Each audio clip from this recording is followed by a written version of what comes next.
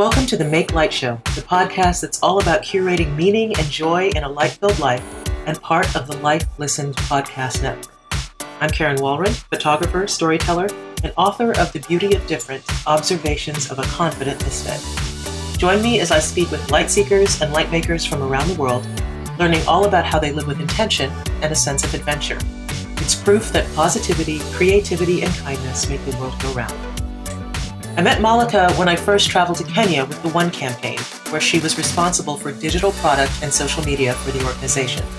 Since then, she's gone on to work for Malala Yousafzai, before finally landing her current position as deputy editor and digital strategist for NPR's Goats and Soda Global Development blog.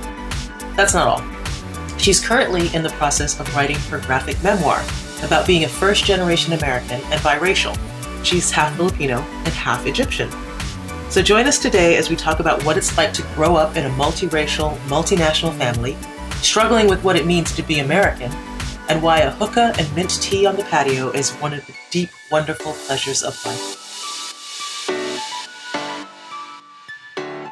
Hi, Malaka. Welcome to the Make Light Show. Well, hello. I'm so excited about this. You know, we met... Was it before the Kenya trip when I went to Kenya with One? Is that when we met? Yes, you were one of the first mom bloggers as part of our new mom campaign, and we were very excited about the selection of the mom bloggers, and you were one of the first. I was, and I did several trips after, and you were at the One campaign at the time. You were sort of the digital social guru. Media. Yeah, social media person. Yep. I remember that. And you have gone on to do crazy, amazing things because you left there and you worked for Malala, right? Yep. Yousafzai, is that how she pronounces that? Yousafzai. Yousafzai. Yep. And then now you're at NPR. So you're like a rock star when it comes to this stuff. But one of the things that I love about you is that you have this amazing international background, right? Like your mom is Filipino. Yes. And your dad is Egyptian. Yes. And I need to hear all about that. Like, I want to know how your parents met and what it was like growing up in a dual, like, cultural home, because that's amazing. Yeah, it was really hard. I'm only coming to terms with everything as an adult, and sort of contextualizing everything and looking at my own life with a critical and sort of exploratory lens. So it's new for me as well to like talk about this. So where physically did you grow up? I physically grew up in Southern California. My parents met in Los Angeles. They were working at a hotel in Hollywood at a Best Western. Right. My dad was my mom's boss, and one day my dad, they were totally green. They had just moved to the United States maybe a year or two before. And my dad asked my mom on a date to watch Indiana Jones movie, the first Indiana Jones movie. That's awesome. And that's it. That's, after in 6 months' time, they were married. And then in a year after that, they had me. And that's how the family got started. So their families were in their respective home countries. Yes. Well, my dad, it was his boyhood dream to come to the United States. He grew up watching a lot of American movies and thought that, America was the holy grail of all that was possible in the world. So he himself alone came here. And then my mom, she was sort of dragged into it. There was a lot going on in the Philippines in the 1980s. It was President Marcos, and in a sort of a dictator. He was a dictator. And so there was this, they heard that he was going to get ousted from power pretty soon. So they weren't sure what was going to happen to the economy and job opportunities. So they decided to move the whole crew over to the U.S. So my mom was the second person from the family to come. And she, was working in Hollywood at the front desk of a hotel. And that's where she met my dad. So your mom, she's working front desk. Obviously, she was already bilingual. Yeah. Yes. So, and then your dad was also bilingual? My dad he had this huge plan from Egypt. He did not know how to speak English. What he did was he moved to London and did this TOEFL I don't know, like English as a second language. He like went to classes in between working as a dishwasher at a Chinese restaurant. So he learned English there, and then they came here. So they spoke English primarily together, when they were communicating with each other. But you know what they say about, if you're already translating something from your home language, you've already lost so much meaning and context and the ability to communicate. So I myself am very curious to know what they spoke about and whether the English was that good back in the 1980s. They spoke the language of love, obviously. The language of love, I bet. Okay, so you're growing up. Yeah. You are the firstborn American of both of your parents' families. Yes. So go ahead. No, I want to hear. So like growing up, did you feel mostly Filipino or did you feel mostly Egyptian, or was it a strange hybrid? Like, how did that feel?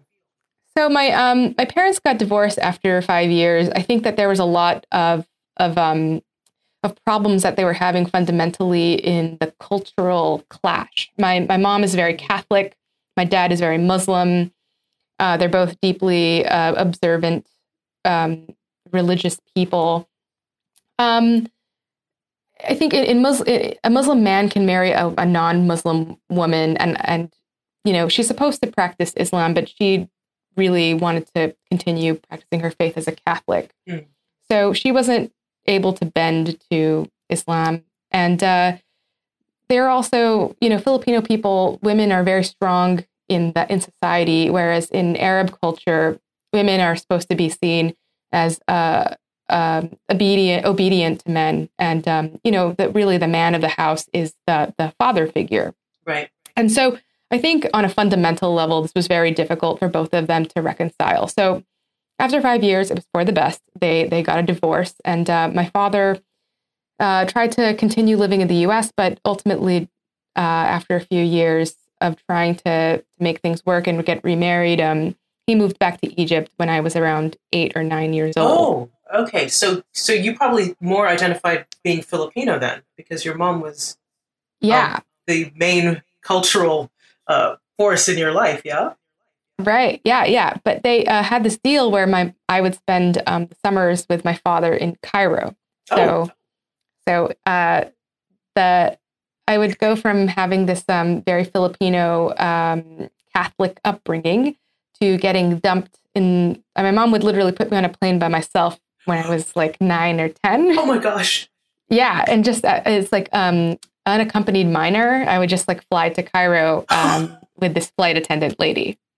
Oh my God, how terrifying. Yeah, it was terrifying. I grew to love it as a teen. Like, it was a great way to like have some independence. But when I was younger, it was much scarier for sure. But then I felt like I was like dumped in the middle of this Arab, Egyptian culture, not just Egyptian American culture, but truly Egyptian immersion. Mm. And having this pure experience like 3 months out of the year. To both of my parents, I was the culture that they reflected. I was like a mirror for the longest time. To my mom, I was a rice-eating Catholic, dutiful Filipino daughter who put ointment on my grandfather's sores and like made rice. I did my chores. I took care of my younger sister. We ate Filipino food at home. We ate pork. And then to my father, I was this like conservative Muslim like girl who memorized surahs, which is prayers in the Quran. I didn't eat pork. I sort of lied to him. Culturally, I dressed more conservative around him when I was a teenager. I was used to getting my father checking my outfits before I left the house, like nothing too tight, not too much makeup. Did you wear a scarf? No, I didn't. I didn't wear a scarf, thankfully. Actually, Cairo in the 90s and the late 90s and the early 2000s was pretty a lot more liberal in what you could get away with wearing in the streets than now. I think now it's become quite conservative to like wear something mildly, like just even a short sleeve T-shirt. Right. It's a little, things have the pendulum has swung, I guess, the opposite direction. But in front of my dad, I was a different person, and I tried not to reflect any of the things that my Filipino-ness in front of my father, in front of my mother, I would reflect only my Filipino-ness. In front of my father, I'd only reflect my Egyptian-ness. But inside, I felt this inner turmoil, especially in regards to religion. Mm. Because, when you're younger, when you're 13 and 14, it's kind of like when you tell a kid that there's a monster underneath the bed, like they're going to take it very seriously. Just like religion, if you tell them that there's a good angel and a bad angel on each shoulder and they're watching your every move, you're freaked out. Right. So with religion, that was really hard because I had been taught that Jesus is the son of God on one side, and then with my dad, Jesus is just a prophet. And I really felt that I was being judged by God for lying to each of my parents about who I really was and what I really believed. So this is so interesting. And so, but you're going to school in Southern California. Yes, I'm going to school in Southern California. I'm going to Catholic school. Okay. I'm also, in the meantime, we didn't have any, I lived in an all Filipino, all Asian community. So I was also trying to learn what it meant to be American during this time. Yeah. And it was really tough because I wasn't around many white people. I'm not going to say Americans because we're all American, but I wasn't around very many white people. And I equated white people to Americanness. So the more white I could be, the more American I was, but I didn't have any American people around me. So I didn't know what exactly that looked like. Wow. But I did have the television and MTV, and I had Nickelodeon, and they were my handy guides to whiteness. And therefore Americanness in my equation during that time. And so it was a confusing time where I think I didn't realize so many things I wish I had known as a young person, the ways that I acted, probably out of this desperation to find oneself and figure out who I was as a person. I find this so interesting from both the perspective as myself as an immigrant and also trying to imagine what it's like for my daughter. Because, both my parents are Trinidadian. So there wasn't really that duality, except that I moved back and forth between Trinidad and America. And I definitely was different depending on which school I was going to, right? Like if I was far more Trini when I was in Trinidad, I was far more American, whatever that means. And when I was in America, and yet I never fit in really with either, because in America, even though I looked American, I clearly wasn't Black American. So I was foreign in this really weird way. Mm-hmm. And then in Trinidad, I had sort of mannerisms that were considered very American. So I wasn't really fully Trinidadian.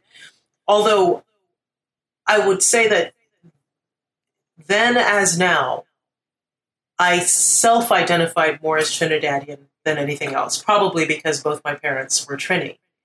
And I was wondering, what would you have called yourself if, say, you were I remember you shared online a story of falling in love with a German boy. So if you were like, let's say you were in Germany and somebody said, where are you from?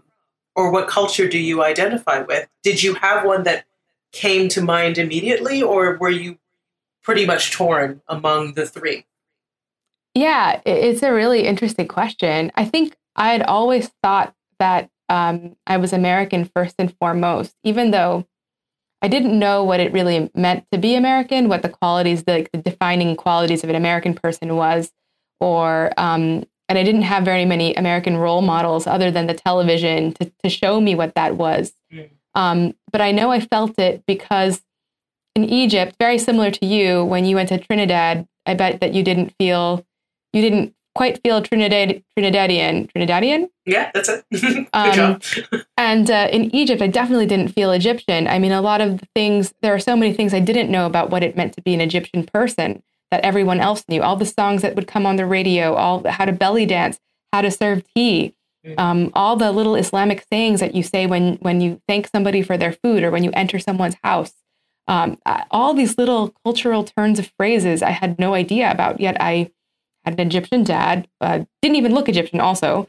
Right. And did things like bring my skateboard to Egypt and skateboard in what I thought was a free and safe environment, only to be harshly judged by every person I passed in the street.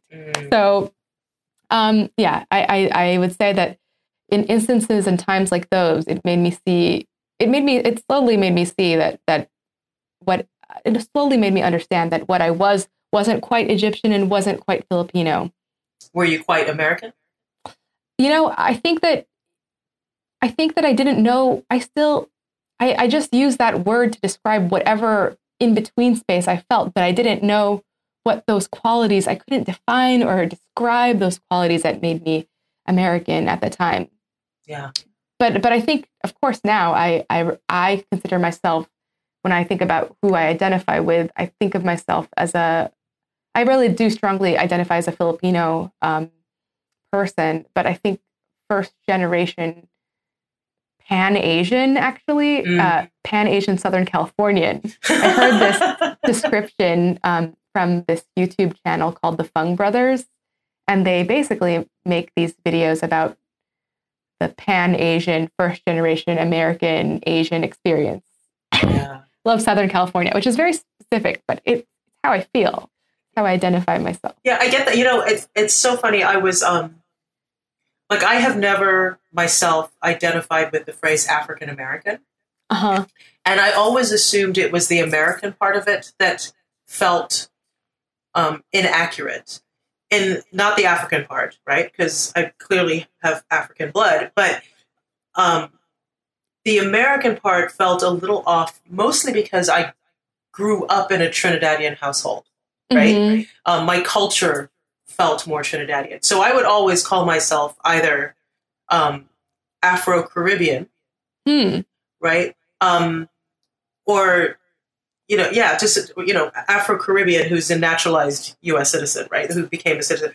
But I was really recently reading about Stokely Carmichael, the civil rights activist here in the States, but he was born in Trinidad. And I was looking up his Wikipedia page, and the Wikipedia called him a Trinidadian American. And that actually felt right, weirdly. And I was like, well, what is it about that phrase that's okay, but African American doesn't feel right, but Afro-Caribbean feels, like why is it that there's these different titles that some feel, no, that's not quite it, and others are like, yeah, that feels closer. So it's so interesting, like these labels that we kind of are asked to put on ourselves, and it's almost like wearing a coat that's not quite tailored right. Right.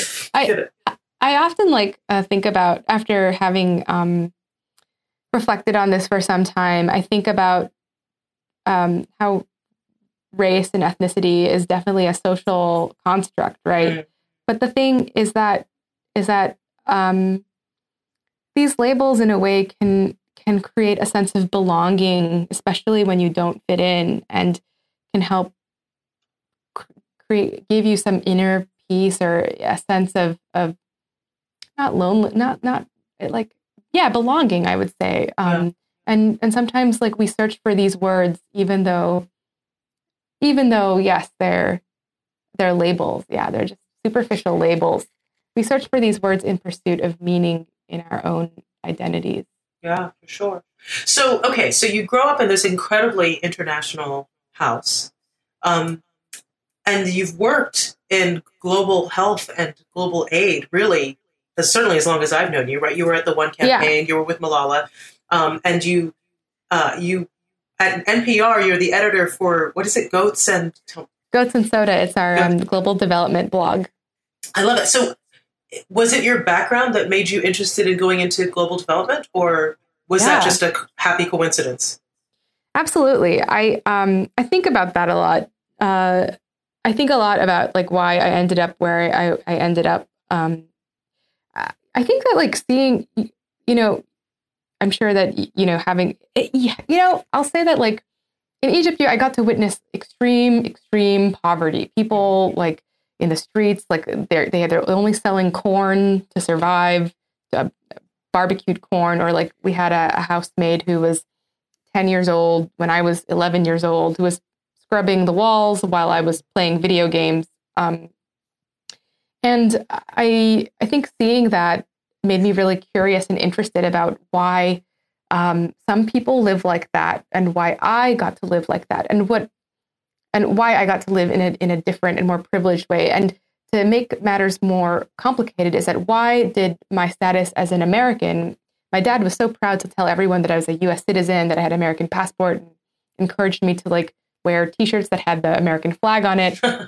Why living in that country particularly made you much in a much better place than living in Egypt or any other country, really. Right. And so I think that has always, I think I've always pursued in my life to try to answer that question. And I'm glad to have been exposed to living in a place like Cairo for some time to see that. Yeah. That's, I mean, and so, you've been doing all this work, and now you have a book deal. You're writing a book, or drawing a book, right? Yeah. Is it called I Was Their American Dream? I don't know. I don't think that, we are not sure what the title is, but it's the working title for now. I love it. And you talk about what it means to be growing up sort of as an immigrant of both those countries and both those cultures. And what does that look like as a first generation American?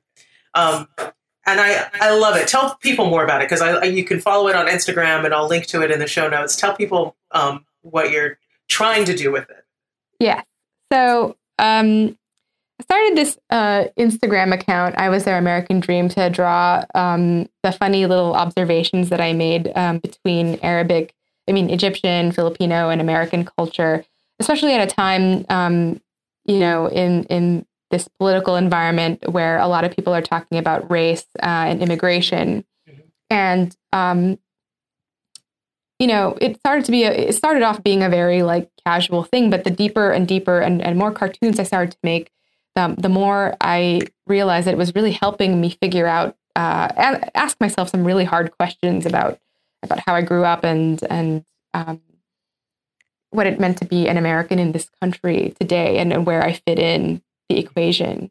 I grew up in a very Asian community, a very brown community. And when I came to the East Coast, I was very shocked by how white it was, and how little white people seemed to be interested in, or many of the ones who I'd met, interested or in talking about race in a way that I grew up with other Asians. And it seemed to be very difficult or they didn't seem to really know how to begin the conversation about race, which was something I was dying to share. I'm dying to talk about things that matter to me, the food that I eat, the values that I have, my parents, growing up in Egypt.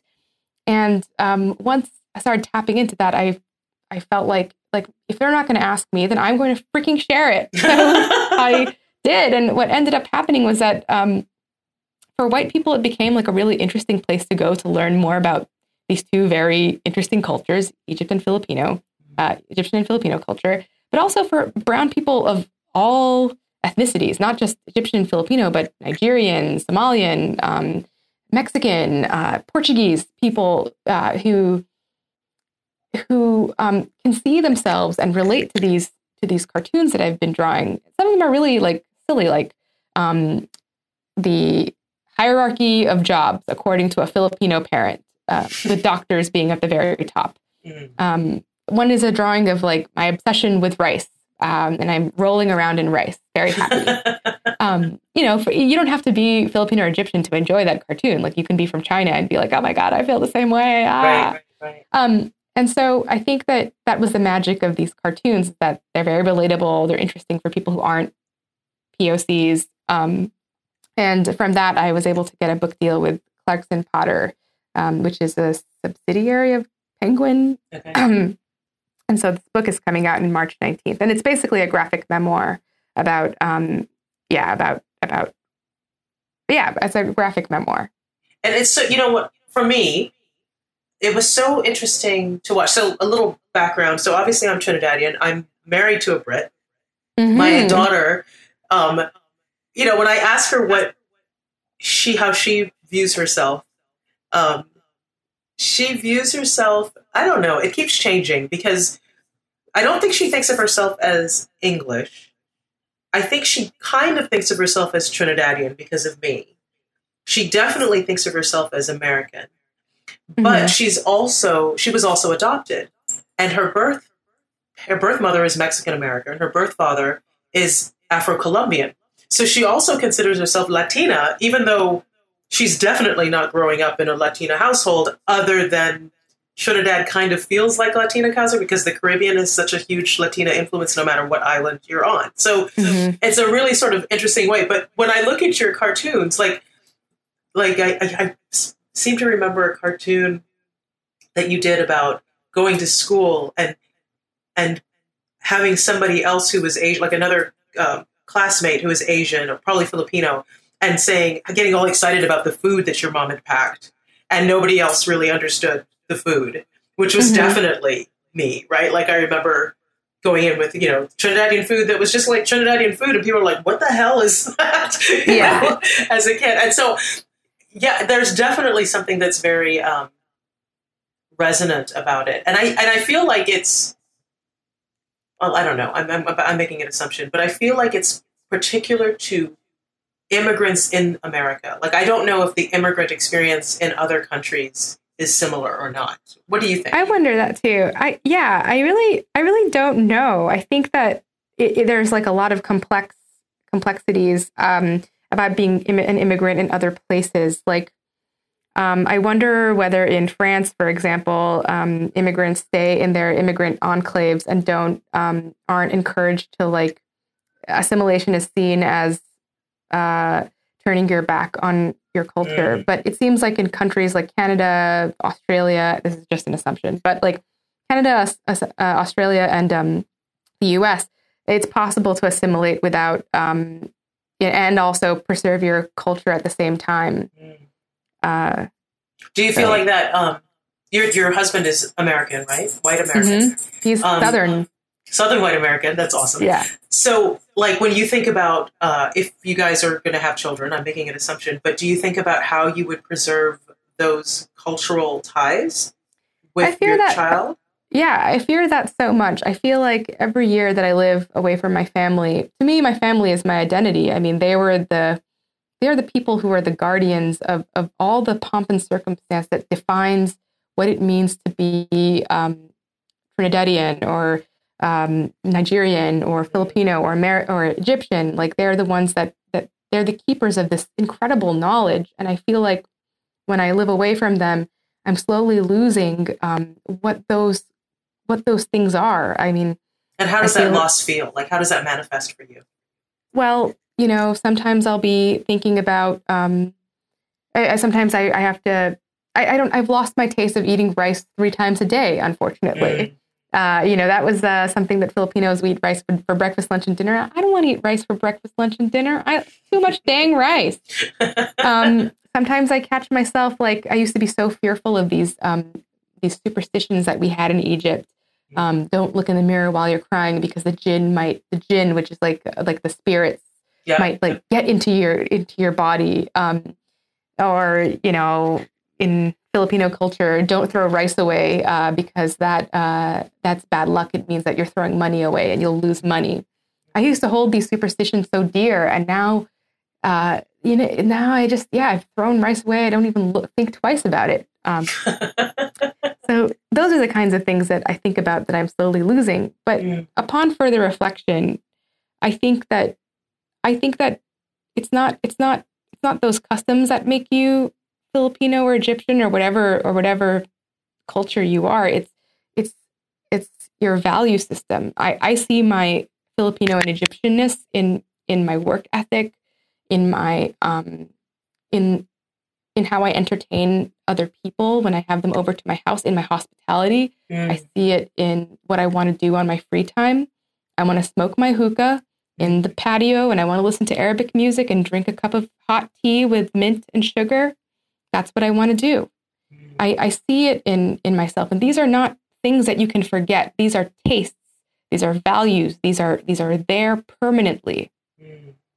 And when I realize that, it makes me less scared. Yeah. And as far as like raising children, like what will I pass down to them? it takes work to stay the culture who you are. You need to surround yourself with people of color. You need to surround yourself, if you want to. I think that I try to cook Filipino food as much as possible because I don't ever want to lose that part of myself, even though that's a superficial way to express your culture. I mean, like, you need that too. You need the customs and you need the values. Mm. And how I will pass it on to my kids, I don't know. And I hope, my biggest fear is looking into their eyes and they've got this, hopefully we'll have an Arab name and a white last name. Yeah. And, they won't know anything or care as much about their identity, or they won't know what it means to be Filipino or Egyptian. And I feel that's so sad for them. It meant so much to me. And I just feel like that would be so sad. I hope that's my biggest challenge, to try to keep that alive. Yeah, it's really, and I will tell you, because I'm quite a bit older than you. And actually that leads into my next question, which we'll get into in a minute. But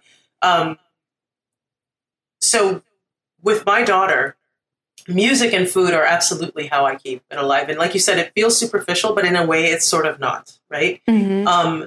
That she knows, what a pilau is, what buljol is, like the kind of foods that I grew up with. And she knows at Christmas time, we're probably going to have buljol on Christmas Eve.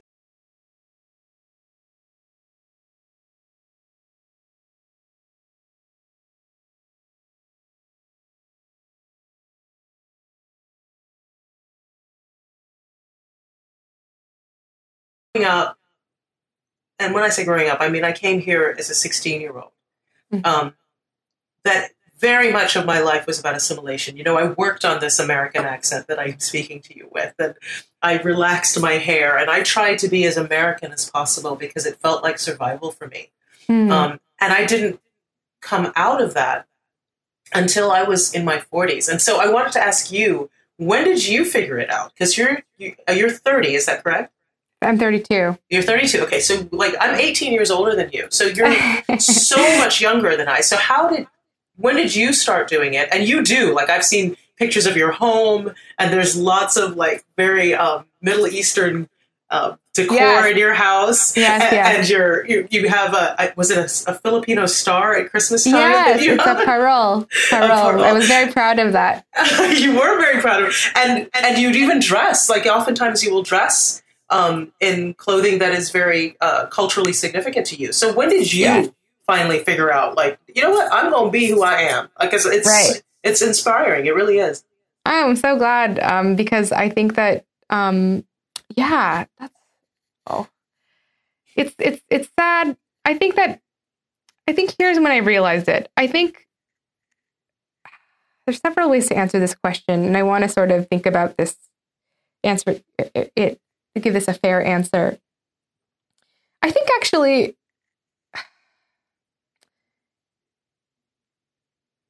there's lots of different factors that happened in my late 20s to sort of contribute to this, I guess, cultural wokeness, if we can call it. Yeah. First of all, to be a person, a first generation American, you're never going to truly be, the dominant culture is white culture in this country. So to really assimilate, it really means to try to be assimilate. I think that's an unfair thing to say. I was basically sick of trying to fake cultural literacy on things that I didn't, that white people seem to know and I didn't. Mm-hmm. From anything like certain kinds of manners at the dinner table to the kinds of books I was supposed to have read as a young person, to, bands that I was supposed to like because they were considered good music, but didn't, because I just was simply not interested in it because I grew up with totally different music at my house. I was sick of sort of faking interest in things that I didn't want to be interested in. Secondly, there's maturity as an adult, you learn to take what you like and don't like. I know that white people love wearing boat shoes, but I don't want to wear boat shoes. Okay. I don't want to wear boat shoes. I'm sorry. I'm not going to wear boat shoes. So just I have my own taste. I have my own taste, and I want to do what I want to do. And then the last thing I think the big one is representation. I think representation, seeing Aziz Ansari give the opening monologue. Was that this year or last year? So that was last year. Mm-hmm. The opening monologue after the inauguration and talk about America through the lens of a Muslim first generation. Is he Pakistani or Indian? I'm not sure. I thought he passed. I don't know. I'm not sure. Yeah, but he is a first generation Muslim person. Sort of give the opening monologue of a very significant political event really hit home for me. It made me feel like that was the first time I saw myself in the media, and it made me cry because there are so many of us in this country who are first generation Americans, and having lived to 31 years old and not seeing yourself on TV is a very sad concept. And or seeing what people presume you must be, right? If you are Muslim, you must be a terrorist, or you know, right. if you're from the Caribbean, you've got to be, you know, a nanny, right? Yeah. You're like that sort of idea of what, or like a musician that plays like the like whatever, maracas or something, right? Or definitely Jamaican, because there are no other islands, right, in the Caribbean. Exactly. Right? Exactly. So seeing that represented, it made me feel like I just want to be myself, please. That's it. So you would say this is pretty recent for you then? Yeah, it's pretty recent. I think that I worry that, it's been pretty recent to just sort of say, I think I'm going to try to be myself. But what I'm afraid of is that I don't know what myself means anymore.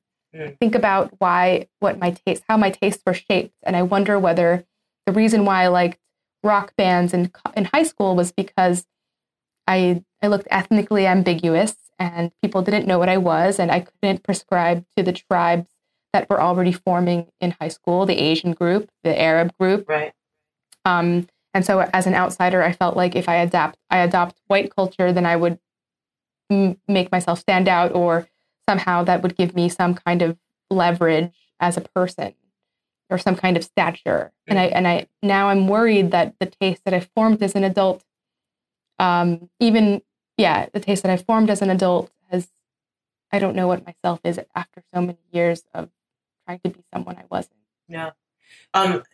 The other thing and the reason why I wanted you here is because what you've just said there is what I actually struggle with as well right now. Mm-hmm.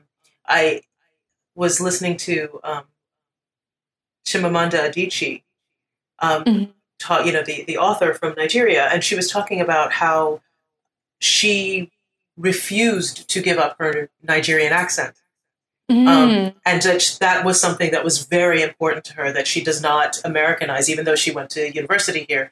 And I just felt this huge, overwhelming sense of regret that I studiously got rid of my accent, you know? And I was like, oh, what was I thinking? Of course I should have hung on to that, right? And even though it felt like survival as a teenager, and I was obviously much younger than her when I came to the United States. But now, okay, is there any way I could get back to speaking with a Trinidadian accent, which naturally comes when I speak to a Trini. Like, I don't even think about it. I just switch. It's code switching, right? I totally code switch, but I'm like, how do I stop the code switching that happens so that I can hang on to that? So, I don't know what your answer is about what does that mean, because I'm struggling with it as well. And do we have the freedom to sort of create what that means? Maybe. This is what is such a lovely moment about this time in America, is that I think that everyone who was a first generation immigrant in the past 30 years, we are now experience some kind of like collective wokeness about it being okay to be who we are and trying to figure that out together. And that's what I feel like a great sense of solidarity and support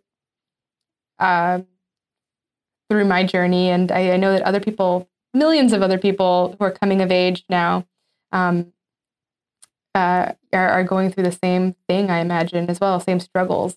And for our young people, I feel like, gosh, if they had the stuff that I was opening Netflix a few months ago and I saw right up there, it was like Aziz Ansari, Joe Coy, and Russell Peters, like all in my Netflix queue. They're all people of color. And I was like, dang, if I had that when I was a kid, I would have definitely like have handled my identity and race issues very differently, I imagine. Yeah. We just actually saw Black Panther this weekend. And, we went as a family, and my daughter loved it, but she wasn't as taken by it as I was. And I thought that's so interesting that she's like, well, sure. Of course, what's so big? Yeah, it's a Black Panther. It's a superhero show. It's no big deal. And for me, I'm like, you don't get why this is so important. I know. It's real. And the fact that, the thing that I love about it is like all of the actors are, they're Black Americans, they're African, they're West Indian, right? Like they're from so many different countries in Africa and so many different countries in the Caribbean and so many different states in America. Like it's so diverse. And to me, it's just so beautiful. And my daughter's like, yeah, it was good. Like you don't know how far that we've come to get to this point. Exactly. Yeah. So let me ask you, so what advice would you give to somebody, let's say somebody your age, who's been first generation, who has, we're going to use the word again, assimilated into what they think they needed to be in order to belong. Mm-hmm. And they're now thinking, oh, you know what, maybe I need to start looking at representing my heritage more visibly. What kind of advice would you give that person? I had this, I deleted it for some reason because sometimes I delete my tweets, but I wrote 10 questions that every person of color who wants to find themselves should ask themselves. Kind of like the 36 questions to fall in love. Yep. I wanted to do like the 10 questions to help you get connected with your brown side. But I deleted it and I forgot what the questions were. But basically they were questions like who do you identify, like which cultures do you identify with? How did your parents define what it meant to be American at home? Do you feel like you can express what it means to be your parents' cultures, or do you feel like you need help from your parents?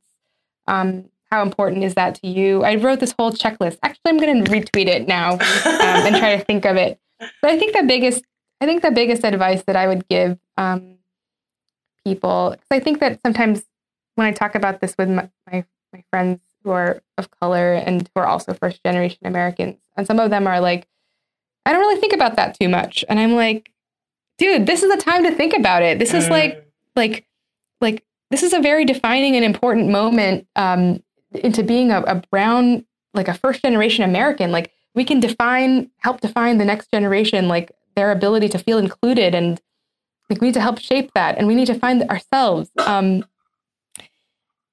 I think the best question is to ask yourself, who do I identify with? Who do I identify with? And that's a really good starting point, I think. Who do I identify as? That's a really good starting point. Oh man, there's so many more questions. We're running out of time, and there's so many more questions I want to talk to you about fashion and all this other stuff. But we're going to get to our little bullet round. Okay. Basically, I'm just going to ask you some quick questions. The first answer that comes to your head. Okay. Easy peasy. Okay. All right. Coffee or tea? Coffee. Oh, okay. Really? Even though you're drinking your mint tea on the balcony? Yes, it's the most beautiful part of the day. All right. And then I know you draw, but I've also been doing these wonderful little sculptures. So drawing or sculpting? Ooh, sculpting is so much more fun. Oh, is that right? Making tiny things. Yeah. And tiny things in my hands. Yeah, I love it. And you make like tiny foods. Like I make tiny foods. I make like Polly Pocket textile things. I made a Japanese spa inside an eyeglass case. I make crazy stuff. I love that stuff. All right. City or beach? Oh, city all the way. I love shopping. Nice. Okay. Favorite Egyptian food? Okay. My favorite Egyptian food is it's like a fried potato sandwich that looks like a falafel sandwich, but instead of the falafel, it's fried potatoes. And what's it called? Comfort food. I have no idea. It's just something that you can get at a street shop. Nice. You just say you want the potato sandwich. Okay, and then favorite Filipino food? My favorite Filipino food is fried spam, which is not Filipino. It's just what Filipinos like to eat for breakfast. Yes, so do Trinis.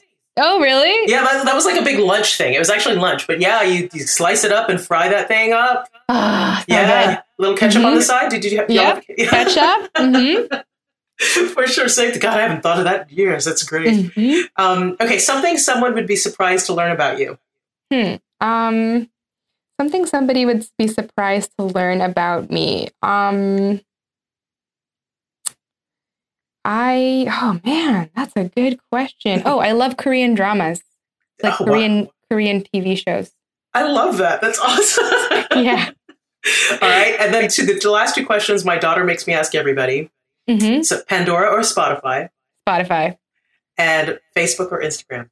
Instagram. Yeah, it's got to be Instagram. So, because I was their American dream. I love that Instagram feed. It's so awesome. Okay. And then the final question, what does it mean to thrive? What does it mean to thrive? Yeah. That's a really great question.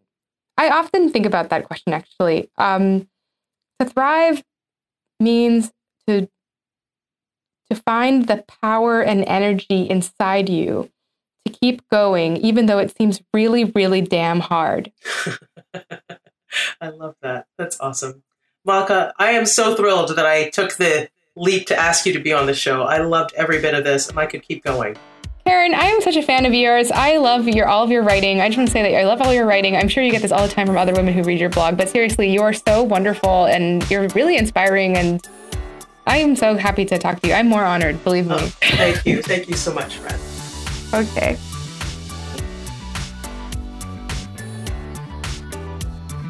I could talk to Malaka forever and ever, so I'm so grateful to her for joining me here on the Mate Life Show.